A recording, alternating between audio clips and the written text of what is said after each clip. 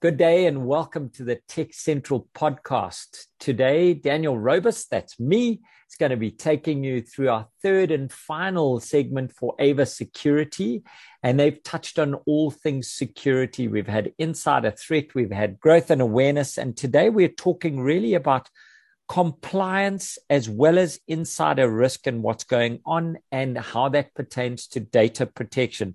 I'm not an expert on that side. So we've invited Chris Budnick, who comes as a CISO from FNB and is going to be speaking to us.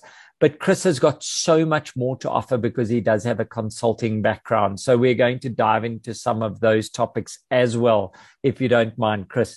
Chris, welcome to the Tech Central podcast. I've seen you now twice in 2 weeks. This is amazing for me. How are you doing? Very well, thank you. Nice to be back and looking forward to the chat. For our listeners who don't actually know you, what does CISO for FNB mean and entail? What is your everyday responsibilities? I'm one of the lucky few that get to have visibility across the bank in terms of how effective our cybersecurity arrangements are. I get to prod some people in the right direction in order to make sure that we're as effective as we possibly can be. And every now and again, I get to, triage real events. But, it's not a one-man job. I have a fantastic team behind me. And the reason I say I'm lucky is because I get to get the consolidated data. And we have a fantastic team behind that has to do all the heavy lifting. Okay. And we were talking about that in the preparation. You were saying that the ops folk are the real heroes. These guys really, what makes a good security ops engineer in your mind? An engineer or a security ops person that understands what they are protecting, that they understand their landscape, they understand the environment within which they operate, that they are technically skilled. They need to very quickly find information when we want to know what's going on. So it genuinely is somebody with finger on the pulse that understands and has spent the time preparing the environment in order to provide quick answers. Okay. A good security ops person is on top of things. That's really what it's about. And what does it take to lead these people? I now know that's a leading question. We were talking about that earlier. What does it take to lead a team like this, to be in the forefront, to be in the cutting edge of what's going on and protecting the environment? I think it's a couple of aspects, but the important one is to understand the security operations role, understand what the guys are dealing with, be practical and pragmatic around expectations from the security ops people. So that's the one side of it. The flip side of the coin is to also understand their limitations, right? So, a typical security operations person will be in the weave of the fabric, if I can call it that, and they may not necessarily see all the patterns. So it is very critical that we understand that. And certainly when I receive information from the security ops people, my job is to be asking questions that allow me to understand what the pattern is and not necessarily just govern the security operations activity at a level of reporting and logging. We want to allow the freedom of the security operations person to dig into the data, understand what they need to do, give them the time and the priority that they need in order to prepare their environment and not get buried in paperwork. On the flip side, the responsibility on the CISO is to absorb and receive this information and bring it into context. So it's, being able to tell the story. If we rate this out of 10, 10 being us as C-level management and senior management are being buffers for our team and allowing them to be as effective as possible, and one being we are just envelope pushers that are sending information through, how would you rate on average the management around? And let me get the rating first. Yeah. So, 10 out of 10 every time you need to be the buffer. You need to allow the teams to get on with the work and focus on shielding them from bureaucracy, I guess one could call it. But there is also an expectation that there is a little bit of push, right? We're not doing this work for technical reasons alone. The value of the security operations team must be clearly visible and it must contribute to enterprise cybersecurity or protection of data. So it is a two-way conversation. Having the balance of the two is critical, I think, for an effective function. Okay. And you've spoken about data. You've mentioned data, prepare the data, time to get the data in place. And that's really one of the key areas we're looking at today is data protection. The appendage to that is compliance. Do the two work against each other? They don't necessarily work against each other, but what can happen is that if you govern and direct your activity through the compliance lens only, then I think you may not actually achieve the objective nor the intent of the compliance requirement themselves. Okay. So I think you must be honest around your objectives, and the objectives are not compliance, it's data protection. And if it happens that you're doing data protection well, then I think compliance is automatic. Okay. So you're saying that compliance happens as a result of the right activities to protect your data. Surely there's a couple of areas that stand out that are not only about protecting the data, but understanding where the data is and why it's there. Do you have any comments on how Papaya is affecting this data protection with regards to looking after the rights of the person whose data we are looking after? Yeah, good point. So I think we have to understand that Papaya as an act, the intent behind it is obviously to drive the correct behavior around the use of this information within the organization. And if you are going to use it responsibly, then you have to know where it is and who's using it to a large extent. But also, I think we have to be realistic in terms of what makes organizations effective, right? In the financial services industry, the entire industry revolves around the banking customer or the insurance customer. And as a consequence, we are almost exclusively dealing with data of a personal nature. So as a consequence, it's everywhere. It's woven into the fabric of every single business process that exists. So compliance under such circumstances needs to be seen pragmatically, right? Okay. The business will not exist if we don't use the data, nor will the business exist if that data gets misused or abused, because there are regulatory requirements as well as legal requirements on this, as well as reputational requirements. Financial services, by their very nature, must be trusted. And in order to be trusted, we need to be able to avoid circumstances which lead to loss of trust and reputation. So I think, it's actually woven into the fabric of the industry. And once you acknowledge this, your response strategies need to be appropriate in the context of personal data specifically and in the context of data protection. Therefore, it is about protecting the entire organization and every single component of it. What is your role in the response strategy as the CISO? Is that your baby, or does it come from line of business if there is a problem?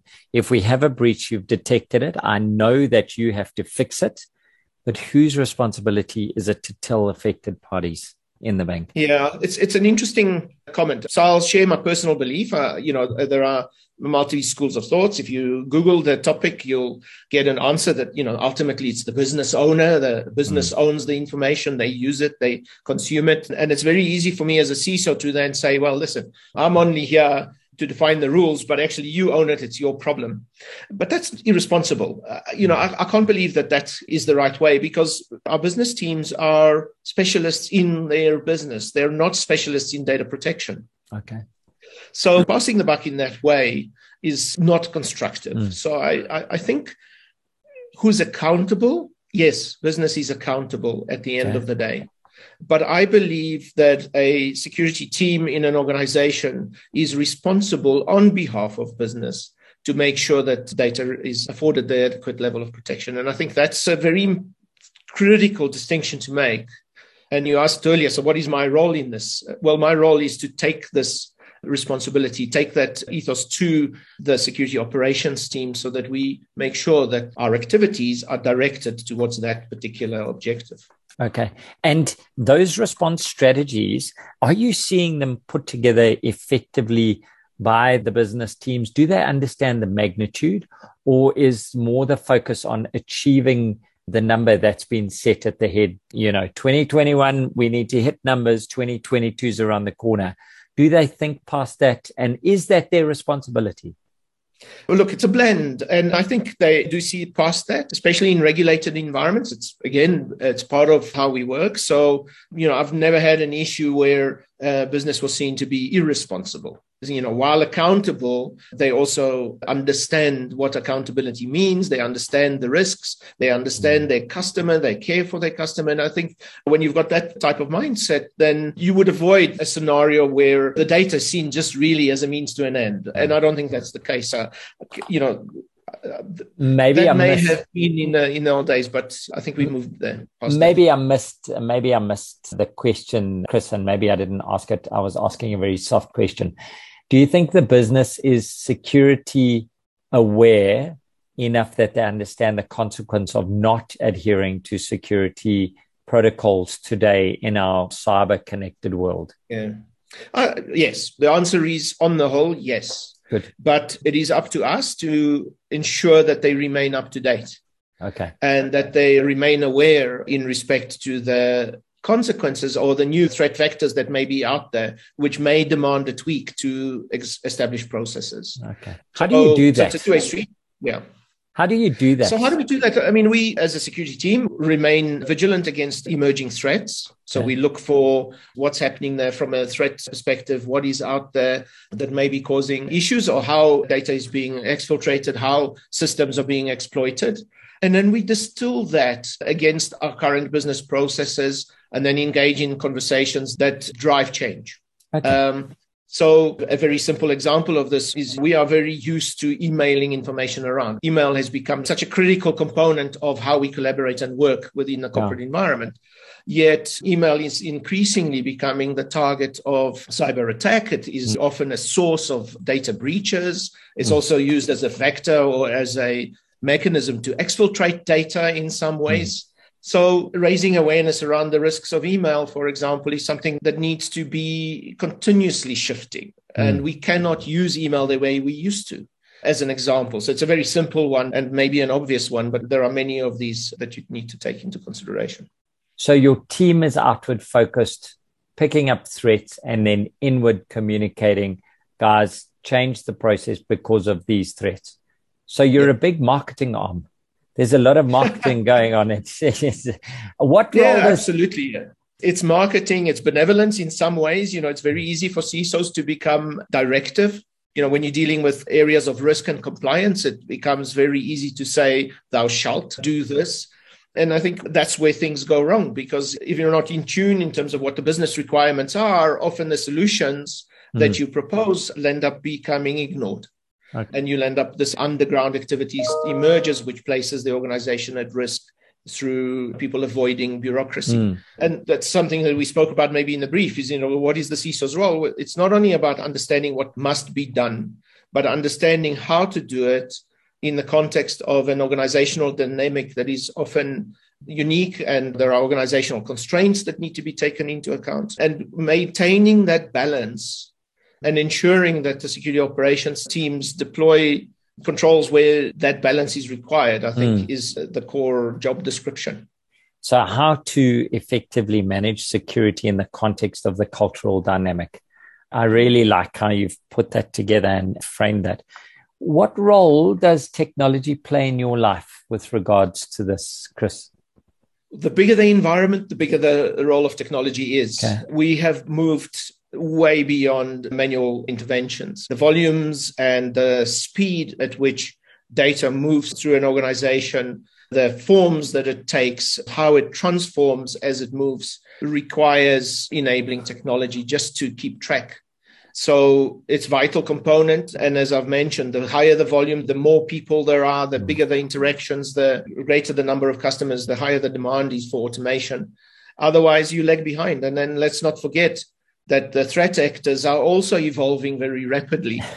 And when you're working within an organizational construct, it's a very large ship, not as agile. I call them the pirates on the seas. They're in motorboats. They are much quicker. So we need to be thinking about how to protect the tanker, and where the tanker is being targeted requires help from technology in order to see it and in order to divert resources to that hot point. That's important.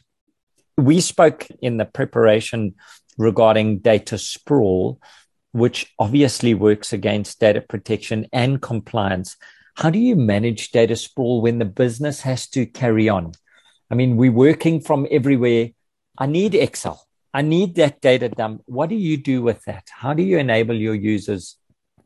Be practical. Acknowledge that that is, in fact, what's happening.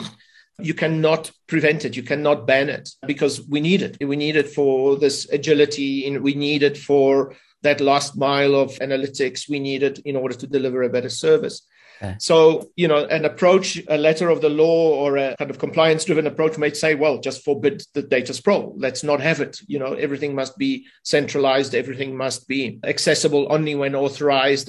But in a sense, that kind of capability takes time to establish in a large organization. Creating these massive data lakes or marts or whatever, is a long-term journey. Yeah. You cannot push the pause button on business. So we need to help to transition towards that state where everything is behind a figurative firewall.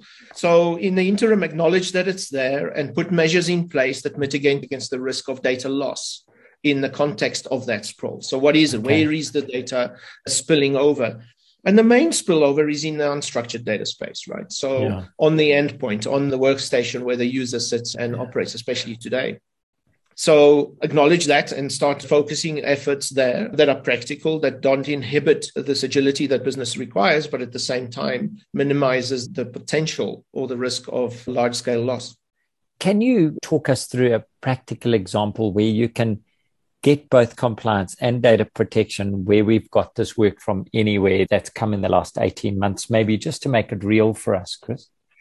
A couple of good examples. So we have now a requirement to ensure that customer data loss is managed and that we don't unnecessarily disclose customer information to unauthorized parties, right? Yes. So that's the legal statement.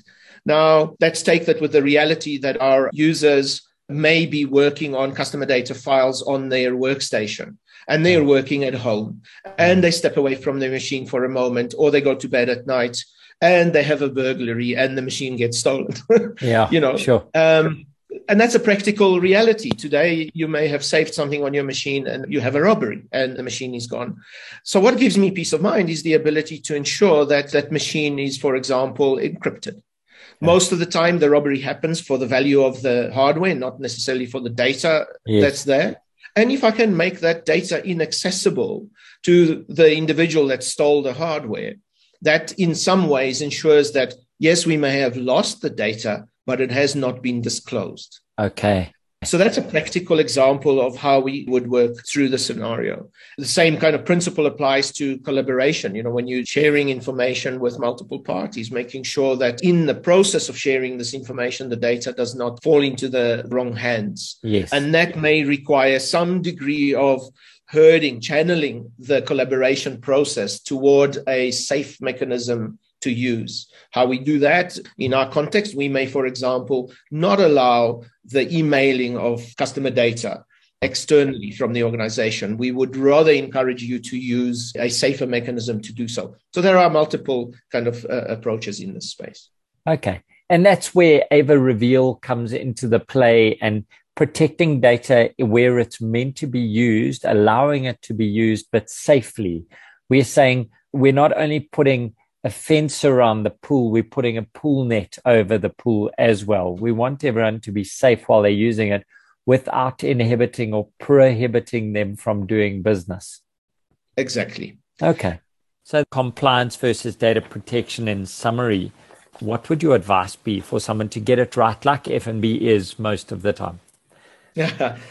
So I think the one bit of advice is you're probably never going to get it right all of the time. So also make sure that you have in place the correct measures to demonstrate that you at least have applied due care and that you weren't negligent, because that's just as important as being able to apply the correct protection measures.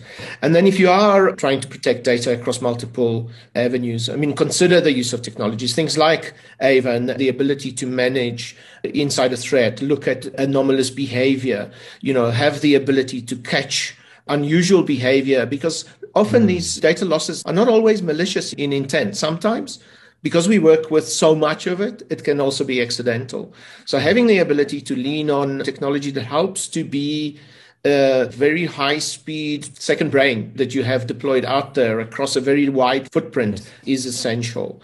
So I think it's those kind of capabilities that you need to weave into your response. Policy alone and a compliance-driven approach alone is probably not going to cut it. Okay, that's excellent. You've said that in the beginning, and it wraps it up for us. Chris, what role do user groups and education forums play for you in keeping ahead of the game? And what would you say should we do to make them as effective as possible? Share your experiences, share the mistakes you've made. We are a bit shy about doing that. And, you can only really learn from mistakes. So if we could create safe spaces to share intelligence, share war stories, then I think those are vital now. We're lucky enough to be part of such a network, and they are of tremendous help. And if you happen to be in an industry that doesn't have, get one going quite quickly, because you're not alone. So become a contributor to the security involvement. And then last one, I think I might have asked you this before, but I'd really like your opinion. For a young person coming into the security world who wants to end up where you are as CISO, what are the first 3 blocks that they need to follow in order to get there? Make sure you understand the technology you're working with. So a technical background helps. And then understand the landscape. Think like a thief a little bit, so build up your skills in the appropriate spaces, and then roll up your sleeves and get stuck in. Get a job in a security operations center if you can, because that's where you're going to see it all happen. And that's where you build up the experience the fastest, and where we are desperate for resources. Fantastic. That is great. As we dive into October, and, security awareness, I think we're heightening our awareness of cybersecurity and the threats that are out there. But we also need to paint the picture that this is a very exciting environment to work in, to be in, to mold and grow. And really the barriers to entry to becoming an engineer and having a successful career, job, company in this environment are relatively low because there's such demand. And that's spot on, 100%. Brilliant. Chris, I'm glad I got one thing right. From my side to your side, from the host, Daniel Robus, to Chris Budnick, you've been a great guest once again. I hope you have a lovely week. I hope you have a lovely board meeting where you're going to after this. And I hope to see you again soon on the Tech Central podcast. From my side, Daniel Robus, we are going to wrap up AVA and their 3-part series by saying thank you to our listeners and our audience for being part of this. Good luck for October. And remember, cybersecurity awareness doesn't stop because October goes into the next month. It carries on. We need to raise the bar and stop the baddies from getting money. Have a great day, Chris. Thank you very much. Thank you. Bye. Bye.